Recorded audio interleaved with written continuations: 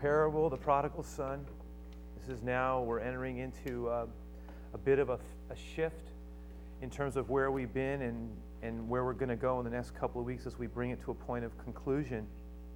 But as many of us are aware, we've been focusing predominantly on this prodigal son himself, who is the central piece of the story that Jesus gave. But also we've been focusing on the Father as well. And the Father, His blessing, these are the two prominent figures that are in the story. But there's a third. And the third, this older son, as we shall see, was something of an unexpected inclusion in this. And we're just going to read. We'll read together from the 15th chapter. We're picking right up at the middle of the story. Jesus, and we spent a lot of time here already, so I'm not going to comment. I'm just going to read it through. It says, "But when he came to himself," Jesus is saying, when the prodigal came to himself, when he finally bottomed out and had come to the end, he started thinking about things. And he said, "How many of my father's hired servants have bread enough and to spare, and here I am perishing with hunger? I will arise, I'll go to my father, and I'll say to him, Father, I've sinned against heaven and before you, and I am no longer worthy to be called your son. Make me like one of your hired servants." And he arose and he came to his father. But when he was still a great way off, his father saw him, had compassion, and ran, and he fell on his neck, and he kissed him. And the son said to him, "Father, I have sinned against heaven and in your sight, and I'm no longer worthy to be called your son." But the father said to his servants, "Bring out the best robe, put it on him, put a ring on his hand, sandals on his feet, and bring the fatted calf and kill it, and let us eat and be merry. Let's celebrate. For my son was dead," verse 24, "but he's alive again. He was lost and he's found." So they began to be merry. They began to celebrate. And that's where it could have ended, should have ended, and many people thought would have been very happy with the ending right there. It would have been consistent with the other two stories that he had told preceding it. The story of the lost coin that was found, the lost sheep that was recovered. Now, obviously, the lost son comes home. He's forgiven. He's loved. He didn't deserve it. It's all about the grace of God. It makes total sense. Yeah, we want to say, "Yes, Lord, we thank you that you receive us when we're not worthy." It's a great picture of the heart of God. Everything that Jesus taught us about God's love. It was perfect. And yet, Jesus probably paused and then surprised his audience. Because what he does next is he brings back to the fore a figure that had simply been skimmed over earlier in the story. He brings back the older son. And he says, "Oh yeah, one more thing. Remember the older brother?" This is what we read. "Now the older brother, the older son, was in the field." What was he doing in the field? He was working. He was working in the field. He was serving his father in the field. What a contrast to his younger brother, who had chosen to cash it all in and live it up while he stayed at home working faithfully, doing his duty, serving his father in the house's interests. When Jesus starts the painting, as it were, of the older son, he begins by saying he was out in the fields, and the implication is he's working, because that's what he does. He works. He's faithful. He's committed. He doesn't go off into the far country and waste things. He's the one that is doing what needs to be done. That's how he sees himself. That's the picture Jesus gives us. It says that when he was in the field, it says he came, and as he was getting near, maybe he's coming back towards the house, we're given a picture of a large estate, and as he's coming back to the house, the central location of the property, where there's something happening that it didn't make sense. It didn't register. He wasn't aware of what was going on because there was music, there was dancing. He could hear it in the distance, and it says here, he calls one of the servants who probably was running around, because it seems to be a picture of quite a frenzy, quite a commotion. And he says, "Hey, what's going on?" to the servant. He says, "Come and tell me." He says, what is all the music and the celebration, and what's happening? Nobody told me about it. And he says, "You didn't hear?" "No, I didn't hear." "Your brother. Remember your brother? He was lost. We thought he'd never come back. He doesn't look so good, but he's home. And Father's happy. He's so happy. In fact, he says, we're going to have a celebration. And he told us to go get the fatted calf, the one that we had set, the fatted calf, the one that was set aside for the special moment, the special guest of honor. Remember that one? Yeah, that one is the one that he says, now is the day we're just going to celebrate, we're going to feast, we're going to eat. Isn't it wonderful? Aren't you amazed? Hurry up. Yeah, it's just real great, all right? And it's wonderful, it's beautiful. The older brother says. He says he was angry. Thanks for the news. Now I'll catch up. And like a lot of us do, when something happens, somebody says something to us, somebody tells us something occurs that actually the exact opposite effect of making us happy is what happens. He was angry. Jesus says it very clearly, and later on we're going to see the reason for his anger. But he was angry. He felt that this was inappropriate. How could we celebrate someone who had been so reckless? How could we celebrate someone? How do you expect me to go back in there and celebrate when he wasted everything? Well, I stayed here. There's no party. I'm not going to party for him. I don't care. That's the implication. It's the picture that Jesus says is he was angry. You almost get the picture of him with his arms crossed, saying, I'll tell you one thing that didn't happen. I'm not going down there. It's just not happening.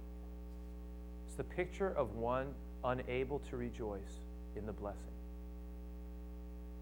Now, remember, we've been, in our Prodigal series here, we've been interacting with the painting from Rembrandt, his interpretation of this parable's key moment, crucial moment, the return of the prodigal. And we've spent a lot of time looking and observing the centerpiece of the painting that was rendered by this great master artist at the end of his life. We talked about Rembrandt's own brokenness and how he probably identified greatly, not only in the physicality of the age of the father, but really in the spiritual component of the brokenness of the son. There was an element of his life that was in shambles, and when he came, you get the impression this is painted by a broken man who understands something of the love of God. And the painting itself, we mentioned this, brings us to the light of it, the way it's set up, the way it's presented. It draws us into the moment of blessing, the moment of release. Everything's about the hands. The light is on the hands. It's about the blessing and the Father's blessing, the release, be forgiven. Your home. I mean, it has everything to do with that. And yet, what's often not noted nearly as much, and rightfully so, is the fact that there are other things happening in the picture. There are at least 4 other figures. When you look at the resolution on the screen and on the handout, you really only see 3. We only see 3. But if you can see it on a computer or in a different kind of a print, in fact, the print in the foyer shows the 4th figure. The 4th figure is often overlooked, and it's not necessarily that it's filled with meaning, it's there. And it seems to be a young woman in the background as well looking. And she would be, if we were looking at it this way, it'd be the far left-hand corner. And Rembrandt places these figures, and increasingly as you go from left to right, they gain in luminescence to the point that it rests, the light actually shows up on this 4th figure on the right-hand side. The 4th figure is clearly meant, as we are drawn in, it's almost like he's saying, we become part of the onlooking audience beholding this moment. What are we going to say about it? But he brings our attention strategically with his light and the usage and the space and the way he balances the painting. He brings our attention to what is the older brother. You can clearly see the connection between the father and the older brother. Look at what they're wearing. They share the same red tunic. That would have emphasized something. The turbans are the same. The beard is this. Everything about these two are the same. There's even a sense that he has. In fact, Rembrandt does this intentionally. He places, and if you look closely, you can see it. There's this staff. It's thin, but that staff is placed there. His hands are on it. It's meant to represent authority. The staff belonged to the one in authority. It speaks to the fact that the older brother is looking. It's fascinating because Rembrandt, by placing the older brother in the painting, he essentially does something that Jesus didn't do, because in the passage it's clear that these 3 people, the 2 sons and the father, are never actually together, certainly not at the reunion. But what Rembrandt does is he creates a moment that doesn't exist because he only has one shot at telling this story. He's trying to create the essence of it in all of its complexity, and so he brings these 3 elements together to create a moment. And this is his interpretation, and we're invited to do so, to wrestle with the stories that Jesus gives us. And the way he pictures the older brother is fascinating as well. in contrast to the Father who's bent over, in contrast to the Father who's clearly welcoming and blessing, and there's a certain just enveloping component. You can see the rigidity, it was just accented by the staff, the way the hands are placed. There's a look at the hands, the difference in the hands alone. One hand is open and blessed, the others are clasped, unsure, reluctant to do anything. The look is one. In fact, people have tried to consider, why did he put that? Why did he do this? Why didn't he show him more angry? Possibly he's pushing forward into the parable. He's asking the same question that Jesus asked. What is the older brother going to really do? There's this look on his face, though, of you can't tell, but you can see the distance alone between the two. I mean, Rembrandt could have placed the prodigal in the middle. He places him at the side. In a way, it's about two stories. There's clearly a looking, what am I going to do? Is there distance? There's reluctance. There's an unwillingness to participate in the moment. Will he do it? Will he move forward? Or will he stay away? This is the question. This is the question Jesus posed. It was the question he posed to the people he was talking to, the Pharisees. He was saying, what are you going to do about this? It's pretty powerful stuff. When Jesus talks about it, he clearly paints it far more vividly. He doesn't create the older brother as being somehow, wrestling with it in his heart. The picture Jesus gives us is not of one passively resisting, but one of initially angry. There is a vividness to the way in which Jesus conveys the older brother's attitude. He is one hurt. He is one wounded. He is one angry. And so I'm going to lay a couple of ideas out here. I want to suggest that in the parable, that the way that Jesus captures this reluctance on his part to go in, that his anger really was a choice, a chosen response. In other words, the angry response is something that he intentionally decided. What am I talking about? He decides that because he does not agree with this celebration because of what his brother has done and how he left, his way of protesting is, I'm not going in. You can have this party, but if you think I'm showing up to it, you're mistaken. I'll never sign off on this thing. He deserves nothing. In fact, he probably would agree with Prodigal's assessment. Prodigal said, what? I'm not worthy to be. He said, I'm going to tell my father I'm not worthy to be called your son, and he does. I'll just ask him if I can be a hired servant. That's all I deserve, if that. Older brother would have said, you're right. Absolutely right. You're not worthy, and I don't consider you one. You gave it up, man. You took off. I'm the one that's been working. Have you noticed? Where's my party? It's going to come up. It's going to come up. It's going to show up. I do not. The chosen response. We do that. We do this too. We get upset. We get mad. We get hurt, and we protest. We will not. I will not go in. I will not do this. Oh, you think that's I'm just going to pretend like this didn't happen? No way.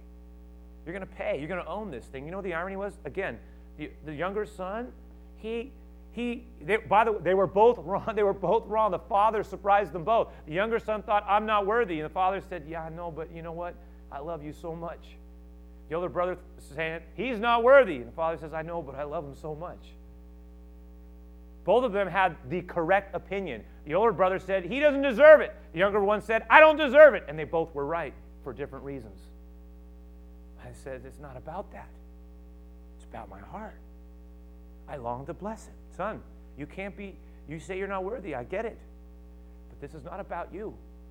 Right now, you're sorry. Look, we're going to have a party, and it's all about you coming home because you were dead to me, and now you're alive. And I love that. And so guess what? You don't have time to mourn. You're going to have to rejoice because this is all about you coming home. But I don't understand that. I understand that. That's what we call grace. The older brother's saying, he doesn't deserve it. That's not right. It's not fair. It's not just. The fact is, I've been the one working in the field. He's been fooling around. Now all of a sudden, he gets blessed. What are you talking? I'm not going in. You love him more. See, this is the core. This is the centerpiece. This is what Jesus is getting at. This is a lot of stuff that we're wrestling with. Now, I'm going to suggest, and here's the second thought, that a lot of our anger, a lot of our resentment, flows out of our insecurities. This is the second piece. It flows out of our insecurities. And what that does is it undermines our ability to live the joy-filled life. Whenever we choose to allow anger, resentment, or the hurts of life which are inevitable to define us, we undercut God's desire to fill our life with His joy. And in so doing, we undermine His ability to let blessing flow through us to others and increase the likelihood of something other than blessing flowing from us to others. The phrase that I use is hurt people, but bless people, bless people. In John 15:11, Jesus said this. He said that, these things I've spoken to you, I've given you my words. At least part of the reason that I've given you my words is that I would want my joy to be in your life. And I want your joy to be filled up. And he wasn't saying that just because he was denying that there were problems in life or difficulties. Jesus said, in this world we will have tribulation. There are things that are going to happen. It's unfair. He talked about difficulties. He says, we're living in a broken world. That's why I've come to die, to take away the sin of this world. I mean, he talked about that all the time. He himself was rejected. He was betrayed. He was wounded. He suffered. He experienced disappointment. Look, he wasn't denying that part of life. What he was saying was, through it all, though, the joy of the Lord, I want it to be able to move in your life. Don't be defined by the unfairness of life. Be defined by my joy. And I want to fill your life with it. And maybe it shows up most amazingly when it's least expected. Look, he went on to say this in Matthew, and I referred to this one last week, this passage in Matthew 11 last week. But Jesus said, and this is when he says, come unto me, all you who labor and heavy laden. He says, take my yoke upon you, learn from me, for I am gentle and lowly of heart, and you will find what? Rest for your souls. For my yoke is easy, my burden is light. Okay, we read that, and we don't really, as kind of modern people, not so much familiar with the agricultural language that Jesus was employing in that passage. Jesus was talking about a yoke that was off a piece of wood that was placed around the oxen that would plow a field. And this was a very vivid image for a lot of people. It was attached to another crossbar. By the way, as I did research on this, the yoke that fit around the two oxen, usually there was a strong one and a weak one that were placed together, was fitted. If it was someone who cared about their oxen, they would bring that wood and the measurements, and a carpenter would create a yoke that was appropriate for the oxen so it didn't hurt them, gorge them, and actually ended up producing greater effectiveness. And interesting, because Jesus was, in his natural trade, he was a carpenter. He worked with wood. He said, when they said, my yoke is easy, my yoke is fitted for you. It fits well. That was the picture. It costs something to follow Christ, but it is not a restrictive thing. It is actually a life-giving. That's what he was saying. In contrast to, it's not an overlay of rules for rules' sake. What I ask of you, what I ask you to move with me in, is designed to bring life. Peterson, in his paraphrase, it's the Message translation, but it's really a paraphrase, but he paraphrased this passage in a pretty impressive way. Just look at what it says. It says, get away with me and you'll recover your life. I'll show you how to take real rest. Walk with me. Work with me. Watch how I do it. Learn the unforced rhythm of grace. I won't lay anything heavy or ill-fitting on you. Keep company with me and you'll learn, I love this, you'll learn how to live what? Freely and lightly. Following Jesus has to do, at least in part, with learning how to live freely and lightly. And I thought, how many times, Lord, have we found ourselves stuck in things?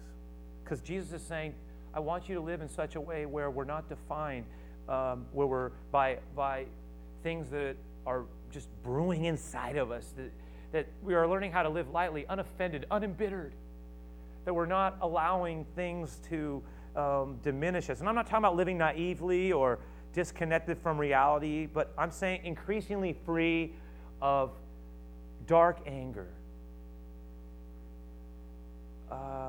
pettiness, resentment, cynicism, unforgiveness, bitterness. A lot of the stuff that really is a result of other people, things that we've experienced, other people letting us down, hurting us, whatever, the garbage, the stuff, the junk that gets in there. And if we're not careful, it starts to define us. It affects our ability to bless. Jesus is saying, don't live like that. Don't let go. And see, and I'm thinking about that, Lord, what? Because a lot of times our anger, some people's anger shows up, and it just, you flip the switch, and it's just there. And you better watch out. Other people have a low-grade anger. Live with it. It's just, it doesn't necessarily show up like a fireworks, but it's just there. It's heard. It's connected to something. It's an inability to rejoice. It has to do with projecting stuff. I've been hurt. I'm angry about that hurt. It's something I can't get free of. I mean, I talk to people all the time, and it's like, it's just so hard. I want to do it. I can't. I'm so mad. I feel taken advantage of. You know, Henry Nouwen was talking about this. He was the author. He wrote, one of the things about Henry Nouwen, remember, he was the author who, in his book that had to do with the prodigal's return, he was talking about this painting that we looked at. And he actually said, you know what he said? He says, I relate to all three of the figures in the painting, he said. He goes, first, early on in my life, I just kind of started, he says, I related to the prodigal son. He goes, because I was so broken. He goes, I was reminding of how much I needed the blessing. He goes, so every time I saw that painting, he goes, I always saw myself, if somebody had said, well, why do you like it so much? Who are you in the painting? He says, I'm the prodigal. I'm the one right there. I feel his blessing. He goes, that's what spoke to me. He goes, but as time went on, as the years went by, he goes, the painting started to speak to me in a different way. He said, over time, I started to see myself more like the older brother. He said, I found myself actually at a point where there were things going into me that I was having a hard time celebrating, that I was having a hard time letting the joy of the Lord, that I was holding things, that I had grudges in my heart. I was having a hard time rejoicing for the blessing of others. He told this one story. And then, by the way, and later on, he says, later on in his life, he says, I began to identify more with the aged father. The older he got, he says, I began to see myself as one who was being kept alive to bless. And part of my calling in life is to be a blesser of people, men and women, and to say, in the name of Jesus, I bless you.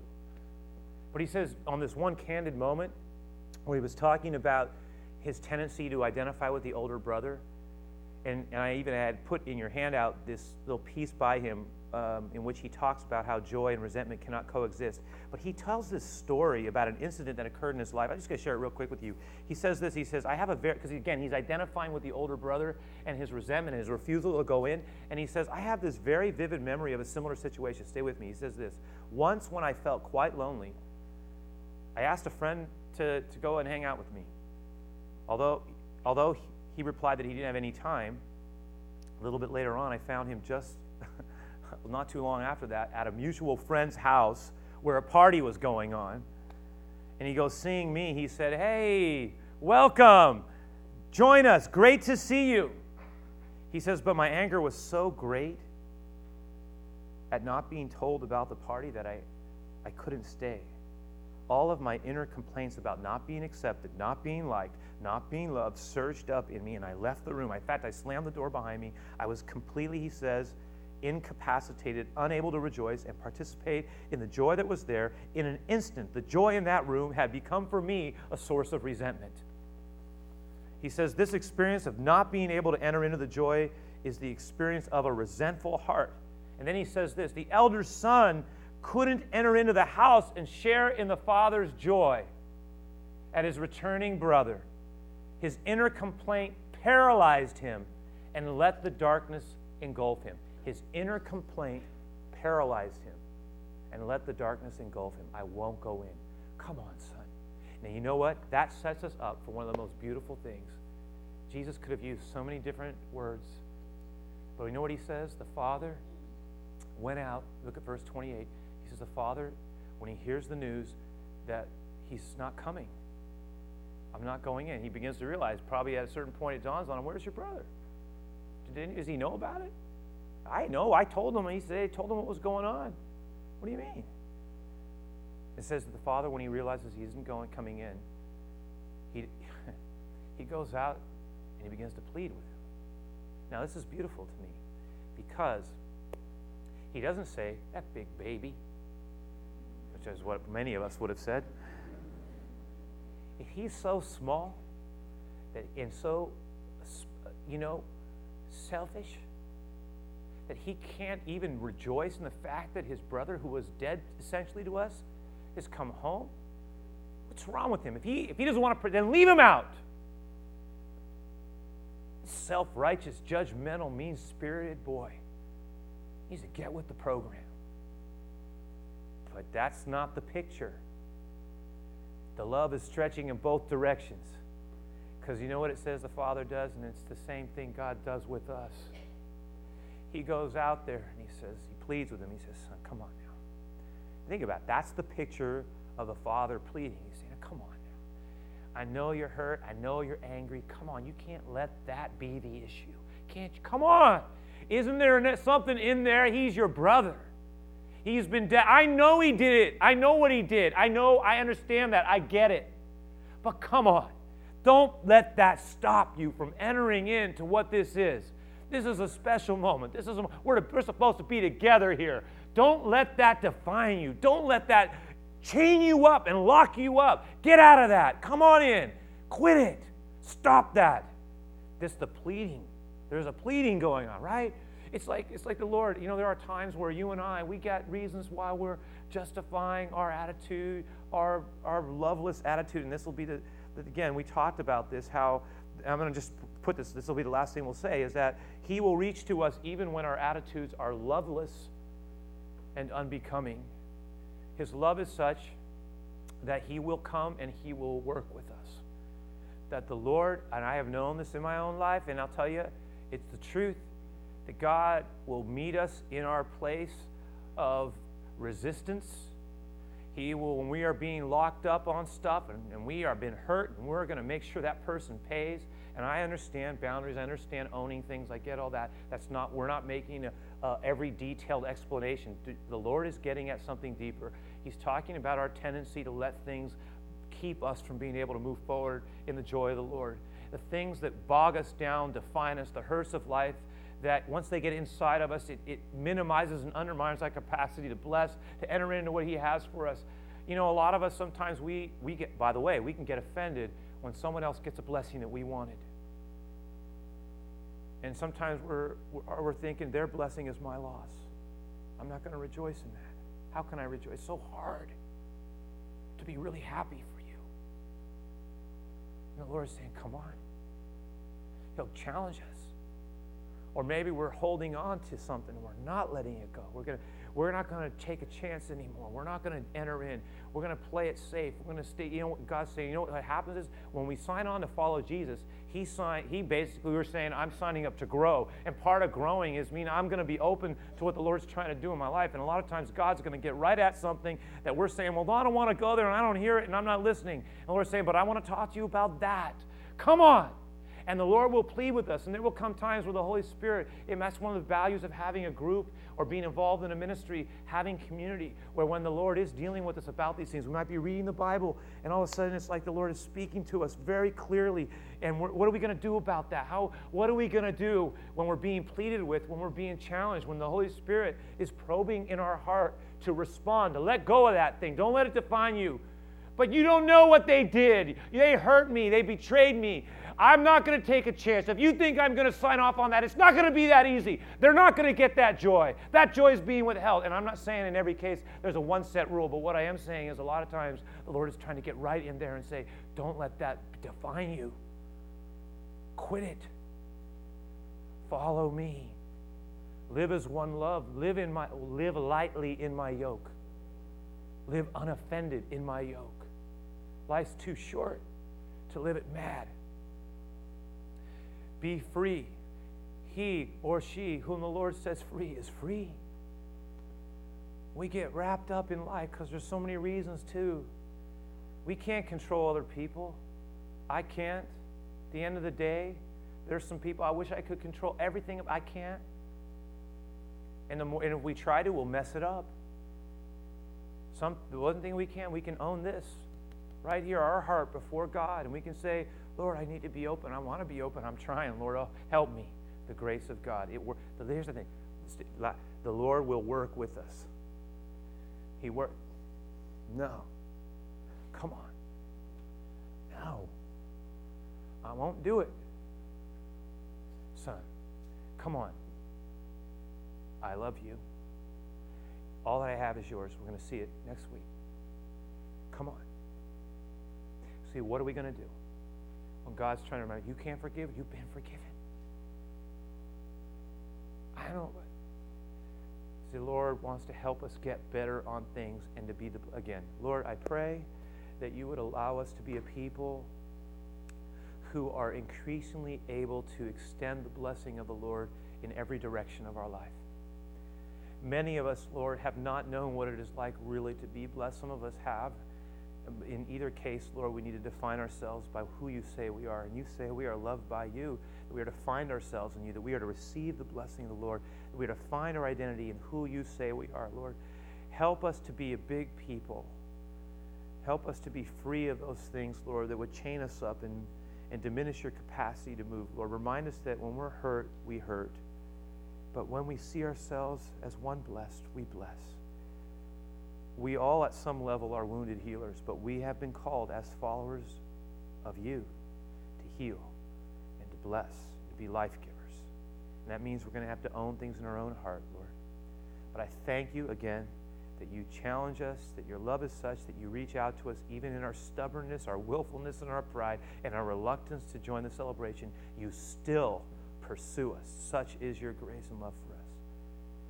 So set us free. And Lord, I pray as we close the service out, the song that talks directly about it, that speaks to what we're talking about, this freedom in Christ.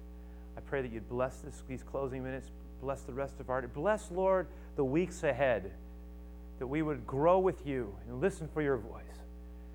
And also, Lord, bless our time of giving as we close out the service. Be honored in all things. In Jesus' name we pray. Amen, Lord. Amen. God, let it be, Lord.